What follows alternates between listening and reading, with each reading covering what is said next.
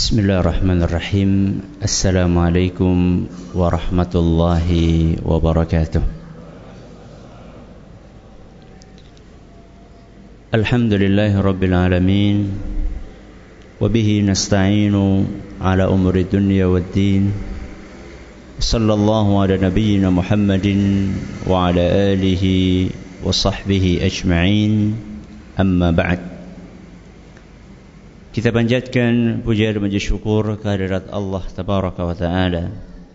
Pada kesempatan malam yang berbahagia kali ini, kita masih kembali diberi kekuatan, kesehatan, hidayah serta taufik dari Allah Jalla wa Ala, sehingga kita bisa kembali menghadiri kajian rutin akhlak di Masjid Jenderal Sudirman di Purwokerto ini. Kita berharap semoga Allah Tabaraka wa Ta'ala berkenan untuk melimpahkan kepada kita semuanya ilmu yang bermanfaat, sehingga bisa kita amalkan sebagai bekal untuk mengharap kepada Allah Jalla wa Ala. Allahumma amin.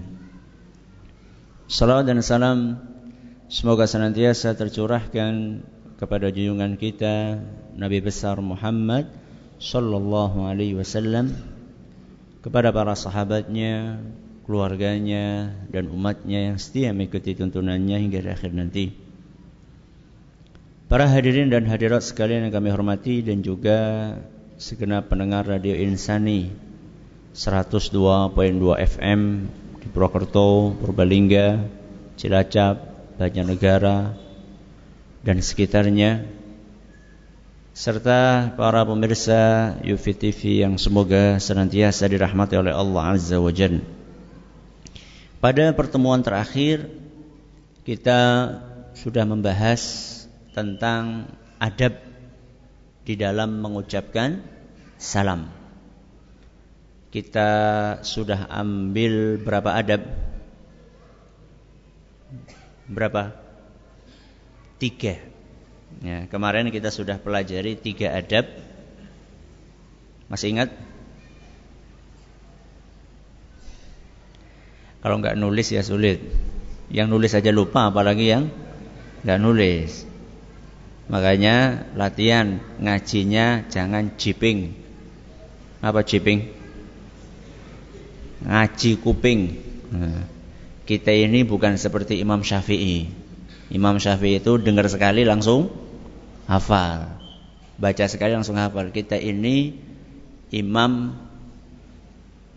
apa? Imam masbuk. Kita ini bukan Imam Syafi'i. Ya, jadi nulis, ya, ditulis. Yang pertama saat itu kita sampaikan adab atau etika salam. Yang pertama, sangat dianjurkan untuk menebarkan salam. Ini yang pertama. Yang kedua, adabnya adalah bersegera untuk mengucapkan salam. Begitu ketemu siapa yang dahulu, dialah yang lebih dekat dengan rahmatnya Allah Subhanahu wa Ta'ala. Kemudian yang ketiga, berusaha untuk menggunakan redaksi salam yang sempurna, baik yang mengucapkan maupun yang menjawab. Dan ini kita sudah sampaikan dalil-dalilnya dari Al-Quran maupun hadis Nabi SAW. Dan khusus untuk yang ketiga, yaitu berusaha menggunakan redaksi yang sempurna saat mengucapkan salam maupun menjawab, kita akan sempurnakan pembahasannya pada kesempatan kali ini. Kita sudah sampaikan bahwa di dalam surat An-Nisa ayat 86, dalam surat An-Nisa ayat 86, Allah memerintahkan kita untuk menjawab salam dengan redaksi yang lebih sempurna, di mana Allah berfirman, wa idza huyyitum bi tahiyyatin fahayyu bi ahsana minha aw rudduha. Kalau kalian disalami, maka balaslah salam itu dengan yang lebih sempurna, atau minimal jawablah dengan redaksi yang sama. Jadi kalau misalnya ada orang mengucapkan Assalamualaikum, maka sebaiknya kita tambahi jawabannya dengan Waalaikumsalam warahmatullah misalnya. Kalau misalnya ada orang yang mengucapkan Assalamualaikum warahmatullah, maka kita jawab Waalaikumsalam warahmatullah wabarakatuh. Timbul pertanyaan. Apa pertanyaan itu? Kalau yang mengucapkan salam komplit. Komplit gimana Ustaz? Kalau yang salam sama kita mengucapkan Assalamualaikum warahmatullahi wabarakatuh. Gimana jawabnya? Saya tanya dulu. Pertanyaan ini muncul enggak di benak panjenengan pada pertemuan yang lalu? Muncul? Belum? Munculnya kapan? Sekarang setelah saya sebutkan. Ini ternyata sudah dibahas oleh para ulama kita. Ya. Kalau misalnya ada orang mengucapkan salam sempurna, Assalamualaikum warahmatullahi wabarakatuh. Apakah kita jawabnya juga sama? Waalaikumsalam warahmatullahi wabarakatuh. Apa boleh kita tambahi? Misalnya Waalaikumsalam warahmatullahi wabarakatuhu wa maghfiratuhu, apalagi gitu, tambahi gitu kan. Apakah boleh seperti itu? Menurut sahabat Nabi sallallahu alaihi wasallam Ibnu Abbas radhiyallahu anhuma dan juga menurut Ibnu Umar radhiyallahu anhuma, menurut dua orang sahabat Nabi sallallahu alaihi wasallam ini sebagaimana dinukil oleh Imam Ibnu Abdul Barr, menurut mereka tidak perlu. Menurut mereka cukup kita membalas seperti ucapan tersebut. Jadi kalau ada orang mengucapkan salam Assalamualaikum warahmatullahi wabarakatuh, maka cukup kita menjawab apa? Waalaikumsalam warahmatullahi wabarakatuh. Titik. Bahkan mereka menganggap hukumnya makruh. Enggak suka mereka kalau kita tambahi setelah Waalaikumsalam warahmatullahi wabarakatuh kita tambahi redaksi lain misalnya. Mereka enggak suka. Tentunya ketika mereka mengeluarkan fatwa seperti itu, tentunya mereka punya alasan. Ya. Apa alasan yang mereka sampaikan? Karena di dalam Al-Quran, tepatnya di dalam surat Hud ayat 73, mereka berdalilkan dengan Al-Quran surat Hud ayat berapa? 73. Di dalam ayat tersebut Allah subhanahu wa ta'ala menyampaikan pujian kepada hamba-hambanya yang bertakwa, hamba-hambanya yang saleh, cuma sampai wa barakatuhu tok. Jadi di dalam Al-Quran ayat yang tadi saya sampaikan, surat apa tadi? Hud ayat berapa? 73. Di situ ketika Allah menyampaikan pujian kepada hamba-hambanya yang saleh, Allah subhanahu wa ta'ala cuma sampai wa barakatuh. Bunyi ayatnya bagaimana? Rahmatullahi alaikum wa barakatuhu. Rahmatullahi alaikum wa barakatuhu. Maaf, rahmatullahi wa barakatuhu alaikum ahlal bait. Semoga rahmat Allah dan keberkahan atas kalian wahai ahlul bait. Ya, wahai keluarga. Ini disebutkan dalam surat Hud ayat 73. Jadi pujian Allah di situ cuma stop sampai wa barakatuhu. Maka menurut Imam Ibnu Abbas dan juga Ibnu Umar radhiyallahu anhum, lebih baik kita mencontoh apa yang sudah dicontohkan oleh siapa? Oleh Allah subhanahu wa ta'ala. Barangkali ada perbedaan pendapat di sini para ulama, akan tetapi saya cenderung kepada pendapat ini. Jadi kalau ada orang mengucapkan salam sampai wa barakatuhu, maka kita pun juga menjawabnya sama sampai wa barakatuhu. Ini sekedar untuk melanjutkan poin yang ketiga. Pada kesempatan kali ini kita akan membahas poin yang keempat dan yang kelima. Dua adab insyaallah di antara adab salam. Adab yang keempat di antara adab salam adalah disunnahkan untuk mengulangi ucapan salam sampai 3 kali. Adab yang keempat, disunnahkan untuk mengulangi salam sampai berapa kali? 3 kali. Bila, belum rampung ya, bila yang disalami banyak. Bila yang disalami banyak, atau kita merasa ragu yang disalami ini dengar atau tidak. Saya ulangi. Adab yang keempat, disunnahkan untuk mengulangi ucapan salam berapa kali? 3 kali. Kapan? Bila mana yang disalami jumlahnya banyak, atau kita ragu yang disalami ini dengar atau tidak. Dalilnya apa? Dalam sebuah hadis sahih, Anas ibnu Malik menceritakan,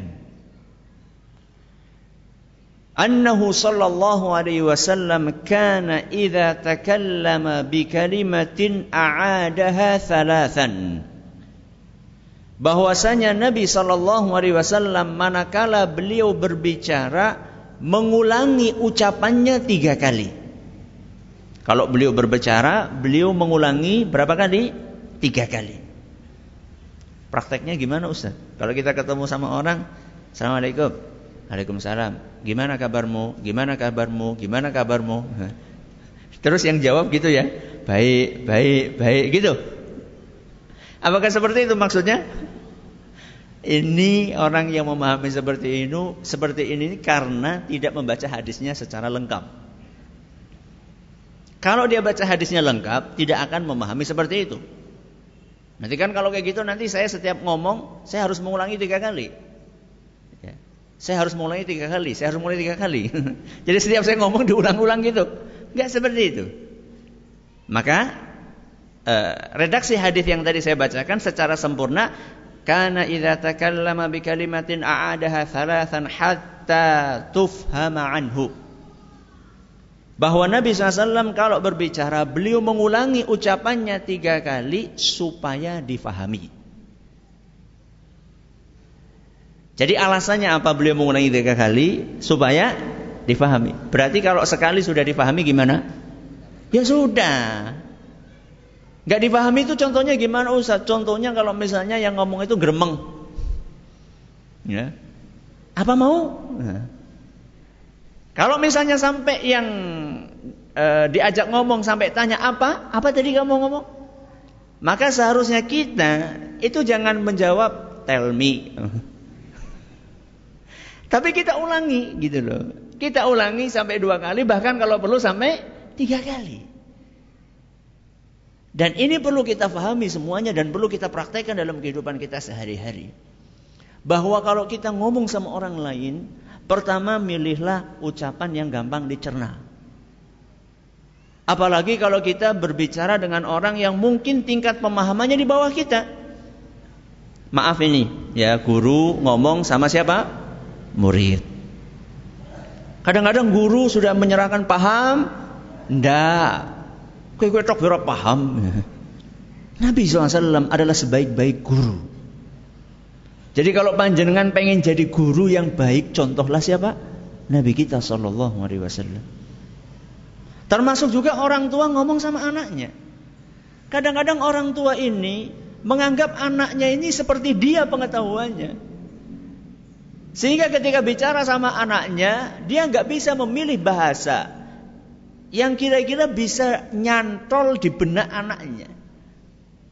Dia pikir dia udah pakai bahasa-bahasa istilah keren-keren, ya. Dia nasihati anaknya dengan bahasa-bahasa yang apa tadi itu, emansipasi. Kemudian, Dek, nak, kamu tuh kalau dalam kerja di rumah ini kan harus ikut berpartisipasi. Anaknya domblong. Apa Pak? Apa Bi? Apa Bu? Apa Mi? Masa sih kamu gak paham? Partisipasi itu loh. Bapaknya juga bingung, apa sih ya partisipasi? Jadi Nabi SAW itu kalau bicara pakai bahasa yang gampang dicerna. Itu pun Kalau sampai yang diajak bicara itu enggak paham, beliau sallallahu alaihi wasallam dengan tulus, dengan ikhlas rela untuk mengulangi apa yang beliau sampaikan sampai 3 kali. Ini potongan hadisnya. Jadi kita bicara tadi. Kita sedang membicarakan bagaimana Nabi SAW berbicara. Kelanjutan hadisnya, wa idza ata ala qaumin fasallama alaihim sallama alaihim thalatha. Dan Nabi SAW kalau mendatangi suatu kaum dan beliau mengucapkan salam, maka beliau akan mengulangi salamnya 3 kali. Hadis riwayat Bukhari. Ini dalilnya. Jadi Nabi SAW itu kalau salam 3 kali. Nah sekarang timbul pertanyaan, apakah setiap kita ketemu sama orang kita salam 3 kali? Ya, misalnya kayak tadi ketemu misalnya sama saya atau sama yang lainnya, pas tadi baru masuk assalamualaikum, apakah saya harus assalamualaikum, assalamualaikum, assalamualaikum? Kemudian yang jawab juga waalaikumsalam, waalaikumsalam, waalaikumsalam. Apakah seperti itu? Kita baca keterangan para ulama. Jadi ketika kita membaca hadis Nabi SAW, kita itu perlu memahaminya dengan keterangan para ulama. Karena para ulama itulah yang lebih memahami hadis-hadis Nabi SAW. Makanya nuwun sewu, ada sebagian orang bagus beli Sahih Bukhari, beli Sahih Muslim, beli kitab-kitab hadis, itu bagus. Beli Bulughul Maram, sudah beli belum? Belum juga, kebangetan gitu. Beli Riyadhus Shalihin, bagus. Beli hadis-hadis Nabi, bagus. Akan tetapi jangan lupa beli juga syarahnya. Syarah itu apa? Penjelasan dari hadis tersebut. Dari mana Ustaz? Dari kitab-kitab para ulama. Hampir seluruh kitab hadis yang ditulis oleh para ulama, hampir seluruhnya sudah dijabarkan oleh para ulama sesudah mereka. Sahih Bukhari saja syarahnya itu banyak sekali. Yang paling gede yang ditulis oleh Imam Ibnu Hajar Al-Asqalani judulnya Fathul Bari. Sahih Bukharinya 1 jilid, syarahnya 15 jilid. Piye? Yang 1 jilid aja belum beli, apalagi yang 15 jilid. Jadi subhanallah, ya. Jadi ketika kita baca hadis kayak tadi, kita harus dengar keterangan para ulama apa. Nabi SAW salam 3 kali, maksudnya apa? Para ulama kita seperti Imam Nawawi rahimahullah, Imam Ibnu Hajar Al-Asqalani rahimahullah, mereka menjelaskan bahwa maksud dari Nabi SAW mengucapkan salam 3 kali itu, 1, ketika yang disalami banyak, dan yang salam itu memperkirakan ada sebagian dari yang disalami itu belum dengar. Belum dengar itu bisa jadi karena dia sedang delenger. Delenger itu apa sih bahasa Indonesianya? Apa? Meleng. Meleng bahasa Indonesia? Baru tahu saya. Bahasa Betawi, bahasa Indonesia.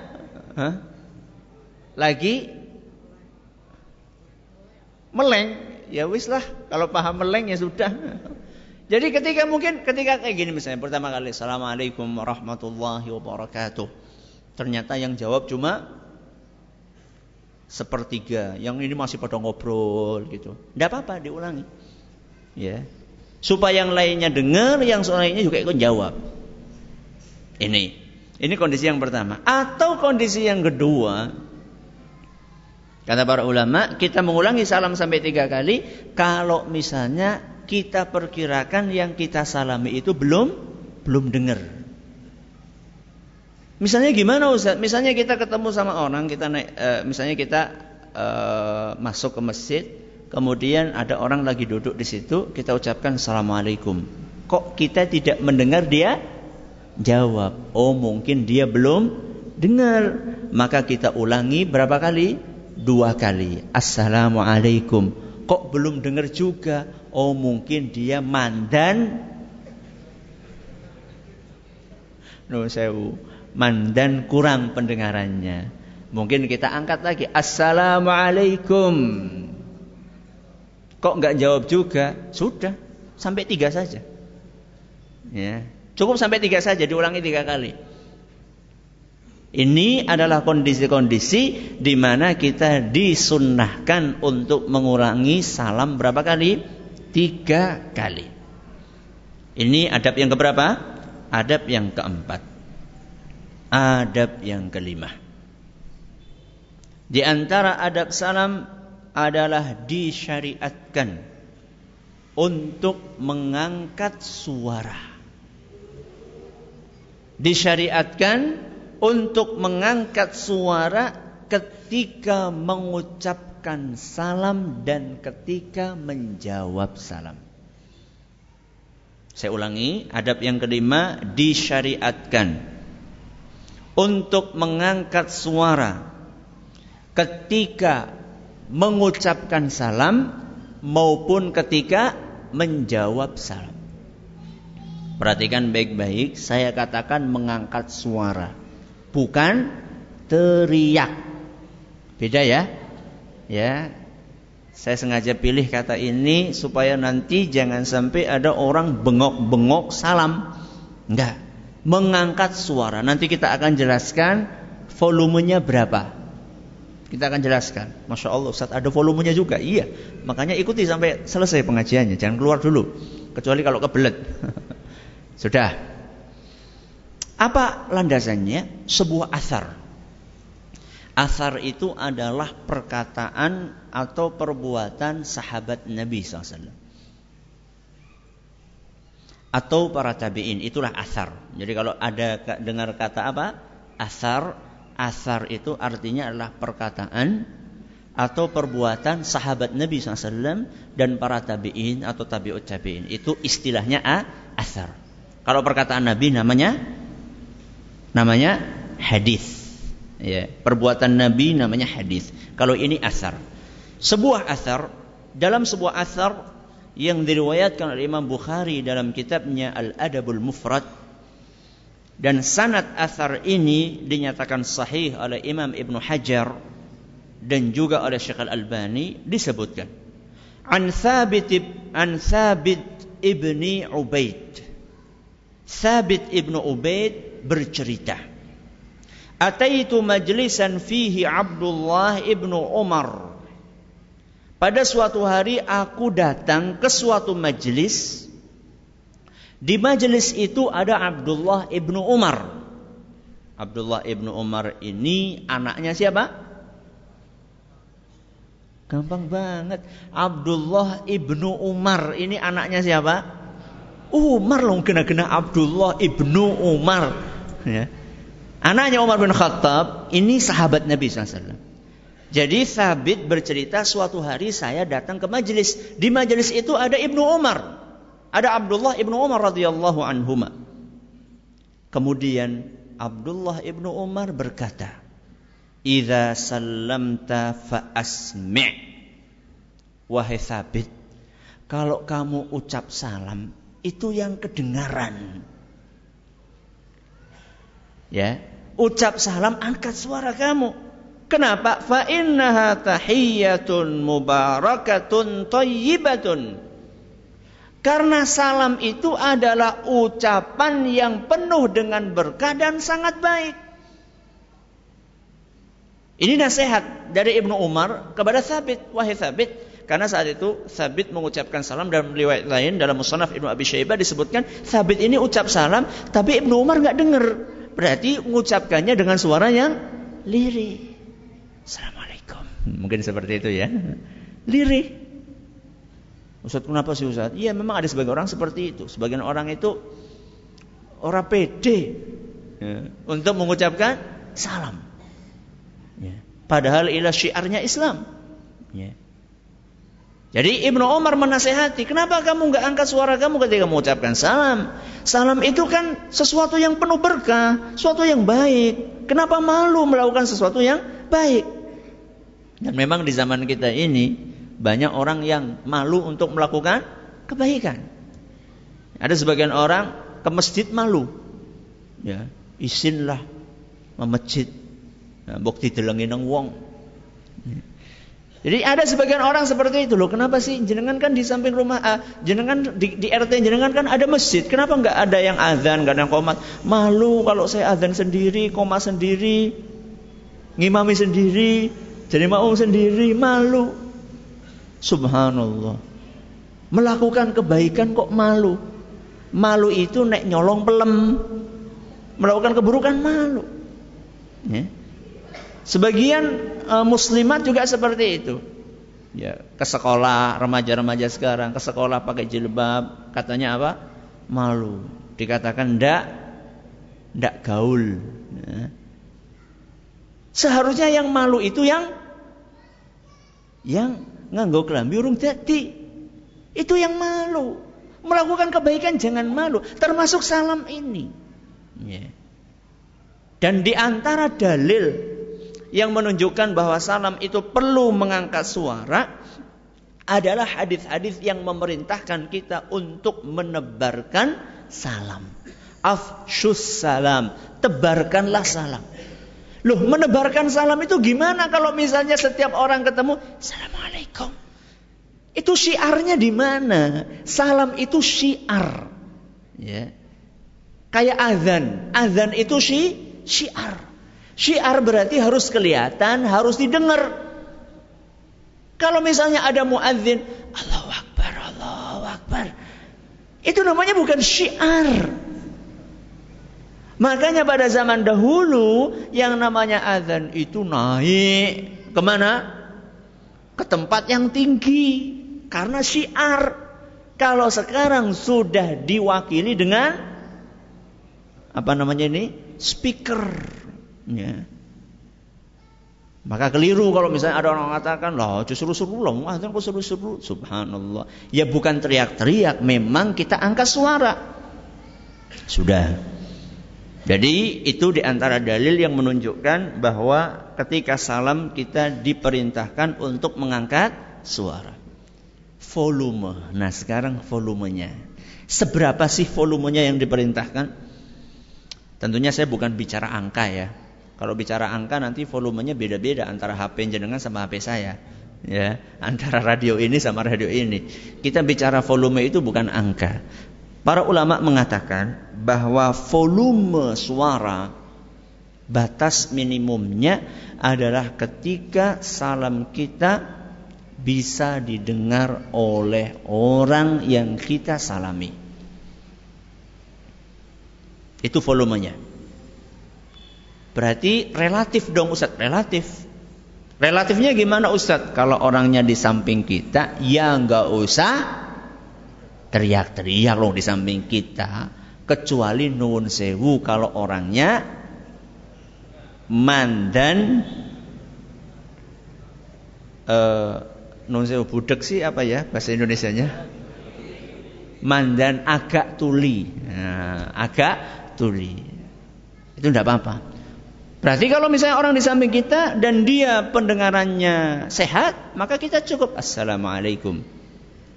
Nah, kalau orangnya jauh, ya kalau orangnya jauh masa kita Assalamualaikum, ya nggak dengar Assalamualaikum. Nah, jadi volumenya itu batas minimalnya bisa didengar oleh orang yang kita salami. Kalau misalnya ya tidak didengar, maka tidak wajib bagi yang disalami untuk jawab. Jadi jangan salahkan orang itu kalau dia tidak menjawab salam Anda, manakala Anda itu mengucapkan salam suaranya lirih. Jangan salahkan dia. Lawang dia nggak dengar kok. Ini yang mengucapkan salam, termasuk yang jawab. Yang jawab gimana Ustadz? Yang jawab juga sama, volumenya kira-kira suaranya bisa didengar sama yang mengucapkan salam. Sama kayak tadi, kalau dekat Assalamualaikum, kita ucapkan Waalaikumsalam. Nah kalau jauh gimana Ustadz? Waalaikumsalam. Gak apa-apa, keras, supaya didengar sama dia. Ustadz, kalau misalnya ada orang jawab salam suaranya lirih, itu bagaimana Ustadz? Kata para ulama, kewajiban dia menjawab salam belum gugur. Berarti dosa Ustaz? Iya, menurut sebagian ulama seperti itu. Ya, jadi kalau misalnya ada orang ucap Assalamualaikum, kemudian kita jawabnya Waalaikumsalam. Nah, atau cuma bahkan nggak ada suaranya, cuma mulutnya cuma umik-umik, mulutnya cuma bergerak saja, maka kata para ulama belum gugur kewajiban dia untuk menjawab salam sampai dia menjawab dengan volume suara yang bisa didengar oleh orang yang mengucapkan salam ini. Dan sengaja kita agak panjangkan hal ini karena maaf tidak sedikit orang-orang yang kurang memperhatikan adab ini. Sudah disalami nggak jawab-jawab, sudah disalami nggak jawab-jawab, atau ketemu sama orang salam tapi, loh kamu kok ketemu nggak salam? Uwis mau salam gue sing genah, salam gremeng. Nah. Termasuk juga kalau nanti kita akan bahas masuk rumah juga sama seperti itu. Kadang-kadang anak kita masuk salam, loh Le kok nggak salam? Sudah. Loh kalau salam itu ya dengan suara yang bisa kedengaran. Assalamualaikum, ya, yang jelas. Ya. Ustaz, ada pengecualian enggak Ustaz? Ada. Ya. Mengenai adab ini yaitu mengangkat salam ketika mengucapkan atau menjawab, ini ada pengecualiannya. Baik untuk mereka yang mengucapkan maupun buat mereka yang menjawab. Kita awali dulu pengecualian untuk mereka yang memulai mengucapkan salam. Tadi sudah kita bahas kalau orang mengucapkan salam disunahkan untuk mengangkat apa? Suara. Kecuali dalam satu kondisi atau dalam suatu kondisi. Kondisi apakah itu? Kondisi ketika kita mengucapkan salam kepada sekelompok orang sebagian sedang tidur. Saya ulangi. Disunahkan mengangkat suara ketika salam, kecuali dalam kondisi kita mengucapkan salam kepada sekelompok orang sebagiannya sedang tidur. Kalau sebagian tidur berarti sebagian ya enggak tidur lah. Wong sebagian tidur berarti sebagian enggak tidur. Loh kalau misalnya semuanya tidur salam sama siapa? Dan ini dipraktekkan oleh Nabi kita Muhammad sallallahu alaihi wasallam di dalam hadis riwayat Muslim. Di dalam hadis riwayat Muslim dari seorang sahabat Nabi yang bernama Al-Miqdad. Jadi Al-Miqdad ini sedang bercerita dalam hadis panjang tentang bagaimana Nabi SAW memuliakan tamunya. Jadi kisahnya secara ringkas, ada 3 orang datang, ya, dan mereka itu sudah lemes sekali. Diceritakan dalam hadis itu sampai nggak bisa ngelihat, nggak bisa dengar, saking apanya, saking lemesnya. Dan mereka bertamu ke rumah-rumah sahabat. Ternyata para sahabat juga nggak punya apa-apa di rumah. Akhirnya datang ke rumahnya Nabi SAW. Alhamdulillah di rumah Nabi itu ada 3 kambing. Jumlahnya tadi yang datang berapa? 3. Sama Nabi sudah perah sendiri situ susunya. Berapa perah? Minum susunya sampai kenyang. Nanti dalannya keton maning. Ya. Karena tadi ketika datang itu mereka diceritakan sudah nggak bisa ngelihat. Dalam arti sudah berkunang-kunang. Dengar aja udah nggak konsentrasi. Ya. Nah diceritakan oleh Al-Miqdad. Fayaji'u minal laili fayusallimu tasliman la yuqidhu na'iman wa yusmi'ul yaqdhan. Di malam harinya ketika kami sedang istirahat, tamu-tamu itu lagi istirahat, Nabi SAW datang menjenguk kami. Kemudian beliau mengucapkan salam dengan volume yang tidak membangunkan yang sedang tidur, tapi bisa didengar oleh yang sedang berjaga, yang sedang masih belum tidur juga. Lihat, Nabi SAW Ketika tahu bahwa yang disalami ini sebagian sedang tidur, sebagian belum tidur, beliau datang mengucapkan salam dengan volume yang kira-kira tidak membuat orang yang sedang tidur itu terbangun. Berarti kira-kira bagaimana salamnya? Ya nggak terlalu keras. Ya, nggak terlalu keras. Mungkin bisik-bisik, ya. Karena suasananya malam-malam, bisik-bisik pun akan terdengar. Assalamualaikum. Yang masih berjaga, yang masih terjaga, yang belum tidur bisa dengar. Sedangkan yang tidur gak bangun. Dan ini disebutkan dalam hadis riwayat Muslim. Dalam hadis riwayat Muslim, hadis sahih riwayat Muslim. Dan ini subhanallah menunjukkan kepada kita betapa tingginya etika Nabi SAW. Beliau gak ingin ganggu orang yang sedang tidur. Saya tanya, salam ibadah bukan? Ibadah bukan? Ibadah. Walaupun Nabi SAW ingin mengamalkan ibadah, tapi beliau tidak ingin ganggu orang yang sedang tidur. Bagaimana dengan orang yang ganggu tidur dengan suara knalpot? Knalpot wis apik-apik, renyah-renyah malah diganti sing suarane. Ya cempreng, kalau memang aslinya cempreng ya gimana lagi, punyanya ya seperti itu. Enggak, ini subhanallah knalpot itu kadang-kadang subhanallah. Sudah kayak gitu masuk ke gang malam-malam lagi enggak dimatikan. La ilaha illallah. Atau orang yang sedang barang gawe kemudian pasang speaker nganti pira? Sampai 3 tingkat. Nek urung 3 tingkat wong sedesa urung krungu marem. Yang mengucapkan salam saja Nabi SAW yang genah-genah ibadah, beliau tidak mau sampai mengganggu orang yang sedang tidur. Ini adab semulia apa ini yang dipraktekkan oleh Nabi SAW? Dalam satu sisi beliau tidak pengen mengganggu orang yang tidur, nggak pengen mengagetkan mereka, nggak pengen mengganggu istirahat mereka. Dalam waktu yang sama beliau juga nggak mau kehilangan pahala. Pahala apa? Salam.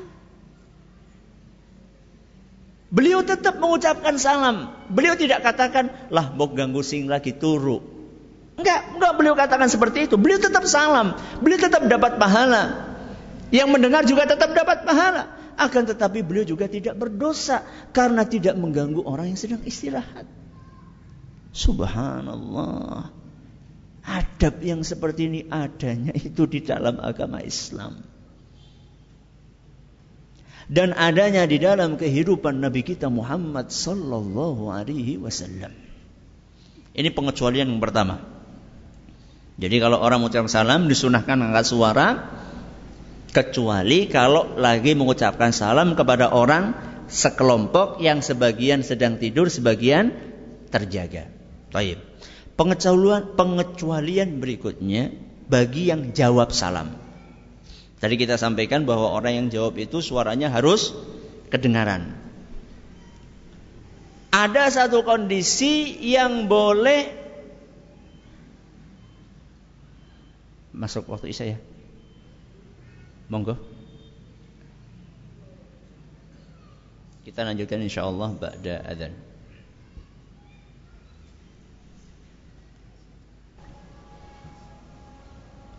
Kita lanjutkan. Ini pengecualian bagi si penjawab salam. Jadi tadi kita sudah katakan kalau orang jawab salam itu hendaklah dia menjawab dengan suara yang terdengar. Ada pengecualian dalam 2 kondisi. Kondisi yang pertama adalah ketika kita sedang sholat. Ketika kita sedang sholat. Kalau misalnya kita sedang sholat, ada orang yang mengucapkan salam kepada kita, maka cukup bagi kita untuk menjawabnya dengan isyarat. Dengan isyarat. Isyaratnya seperti apa? Ada beberapa cara yang dicontohkan oleh Nabi SAW. Kadang dengan telapak tangan, kadang dengan jari, kadang dengan kepala. Sebagaimana disebutkan dalam kitab Aunul Ma'bud, ya, ada beberapa cara untuk isyarat menjawab salam. Saya akan bawakan salah satu contohnya dalam sebuah hadis yang diriwayatkan oleh Imam Abu Dawud, dan hadis ini dinyatakan hasan sahih oleh Syekh Al-Albani. Ibnu Umar radhiyallahu anhu menuturkan, kharaja Rasulullah SAW ila Quba yusalli fihi. Pada suatu hari Nabi SAW pergi ke Masjid Quba. Masjid Quba di mana? Di Madinah. Kemudian Nabi SAW sholat di situ. Faja'athul ansaru fasallamu alaihi wa huwa yusalli. Dan ketika Nabi SAW sedang sholat, sebagian golongan Ansor datang dan mengucapkan salam kepada Nabi SAW. Padahal beliau sedang apa? Sedang sholat. Maka Ibnu Umar pun penasaran. Ya, saat itu bagaimana Nabi SAW menyikapi salam tersebut? Maka beliau bertanya kepada orang yang hadir, yaitu Bilal, kaifa ra'aita Rasulullah SAW yaruddu alaihim hina kanu yusallimuna alaihi wa huwa yusalli? Wahai Bilal, bagaimana yang dilakukan oleh Nabi SAW ketika ada orang-orang yang salam sama beliau padahal beliau lagi salat? Maka beliau mengatakan, yaqulu hakadha. Nabi SAW memberikan isyarat seperti ini. Dicontohkan oleh salah seorang perawi hadis, yaitu Ja'far ibn Aun, wa basata kaffahu, dengan cara membentangkan jari, telapak tangannya, wa ja'ala batnahu asfal, telapak tangannya di bagian bawah, wa dhahruhu ila fauq, sedangkan punggung telapak tangannya di atas. Gimana itu? Wallahu alam ya, wallahu alam. Mungkin ketika sampai sholat kayak gini saja, sekedar memberikan isyarat. Jadi telapak tangannya di bawah, kemudian punggung telapak tangannya di atas. Dan ini sebenarnya fleksibel. Ya, ini dalam hadis riwayat Abu Dawud dinyatakan hasan sahih oleh Syekh Al-Albani. Bisa juga pakai jari, ya. Bisa juga pakai kepala. Saya nggak tahu pakai kepala ini, nggak tahu apa ngangguk-ngangguk apa, nggak tahu saya. Tapi yang jelas di situ disebutkan fleksibel. Intinya adalah ngasih tahu kepada orang yang salam bahwa saya itu sudah dengar salam kamu, gitu loh. Jadi jangan sampai nanti ada orang salam sama kita lagi sholat, waladhdallin amin, waalaikumsalam. Enggak boleh. Jadi Nabi SAW cukup pakai apa? Isyarat saja.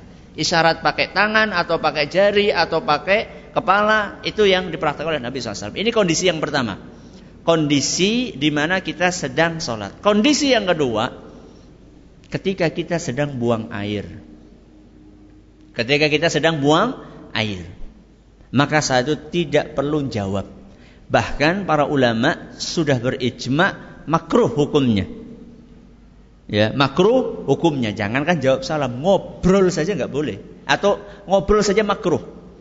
Kadang-kadang nih, ya, entah di kos-kosan atau apa, ya, maaf ini, sampingnya kamar mandi, sampingnya maaf WC. Ya, ini satunya lagi mandi, satunya lagi WC, ngobrol. Gimana kabarnya bro? Baik bro. Lu lagi di kamar mandi ngobrol, makruh hukumnya. Ya, apalagi jawab salam. Makanya diceritakan dalam sebuah hadis yang diriwayatkan oleh Imam Muslim, Ibnu Umar radhiyallahu anhu menceritakan, anna rajulan marra wa Rasulullah sallallahu alaihi yabul fa sallama alaihi falam yarudda alaihi. Kata Ibnu Umar radhiyallahu anhu, ada seorang lewat di samping Nabi SAW. Saya itu Nabi SAW sedang buang air kecil. Maka orang itu mengucapkan salam, assalamualaikum. Nabi SAW lagi buang air kecil. Falam yarudda alaihi. Nabi tidak menjawab salamnya. Kalau sudah selesai gimana Ustaz? Kalau sudah selesai buang air, apa perlu menjawab? Disunnahkan. Setelah buang air, wudu jawab. Disunnahkan. Setelah buang air, kalau pengen jawab, wudu baru apa? Jawab. Dan itulah yang dipraktekkan oleh Nabi SAW dalam sebuah hadis yang diriwayatkan oleh Imam Abu Dawud, dan hadis ini dinyatakan sahih oleh Syekh Al-Albani dari seorang sahabat yang bernama Al-Muhajir ibnu Kunfud. Seorang sahabat namanya Al-Muhajir ibnu Kunfud. Dia menceritakan annahu atan Nabi SAW wa huwa yabulu fasallama alaihi falam yarudda alaihi hatta yatawadda. Al-Muhajir bercerita bahwa beliau pernah datang kepada Nabi SAW dan saat itu Nabi SAW sedang buang air kecil. Dan al-muhajir mengucapkan salam kepada Nabi SAW. Akan tetapi Nabi SAW tidak menjawab sampai beliau berwudu. Setelah berwudu baru beliau jawab salamnya. Kemudian perhatikan baik-baik. Lagi-lagi etika. Islam itu agama etika. Tsumma kadzara ilaihi. Kemudian Nabi SAW minta maaf kepada al-muhajir. Kalau menurut kita yang seharusnya minta maaf siapa? Inti nggak tahu apa? Wis genah-genah nang kamar mandi disalami. Itu kalau kita kan. Tapi Nabi SAW, subhanallah, etika yang luar biasa. Nabi SAW minta maaf kepada al-muhajir. Kemudian beliau berkata, inni karihtu an azkurallaha azza wa jalla illa ala tuhrin. Wahai al-muhajir, minta maaf tadi saya enggak segera jawab salam kamu. Maaf setelah saya buang air kecil, saya wudhu dulu, baru saya jawab salam kamu. Karena aku enggak suka untuk menyebut nama Allah kecuali dalam keadaan suci. Jadi Nabi SAW minta maaf sama orang tadi. Jadi saya itu telat jawab salam kamu bukan apa-apa. Akan tetapi karena saya itu setiap berzikir saya pengen dalam keadaan suci. Salam zikir atau bukan? Zikir. Ya, salam itu adalah bagian dari zikir kepada Allah Subhanahu wa taala. Lihat bagaimana Nabi SAW luar biasa yang namanya etika yang diajarkan oleh Nabi SAW. Makanya amat disayangkan kita kaum muslimin masih sangat jauh dari etika yang diajarkan oleh Nabi SAW. Makanya inilah langkah pertama kita hadir pengajian tentang akhlak. Supaya kita bisa meneladani, benar-benar meneladani Nabi kita Muhammad sallallahu alaihi wasallam. Semoga apa yang kami sampaikan bermanfaat. Terima kasih atas perhatiannya. Mohon maaf segala kurangannya. Kita tutup dengan membaca subhanakallahumma wa bihamdika asyhadu an la ilaha illa anta astaghfiruka wa atubu ilaik. Assalamualaikum warahmatullahi wabarakatuh.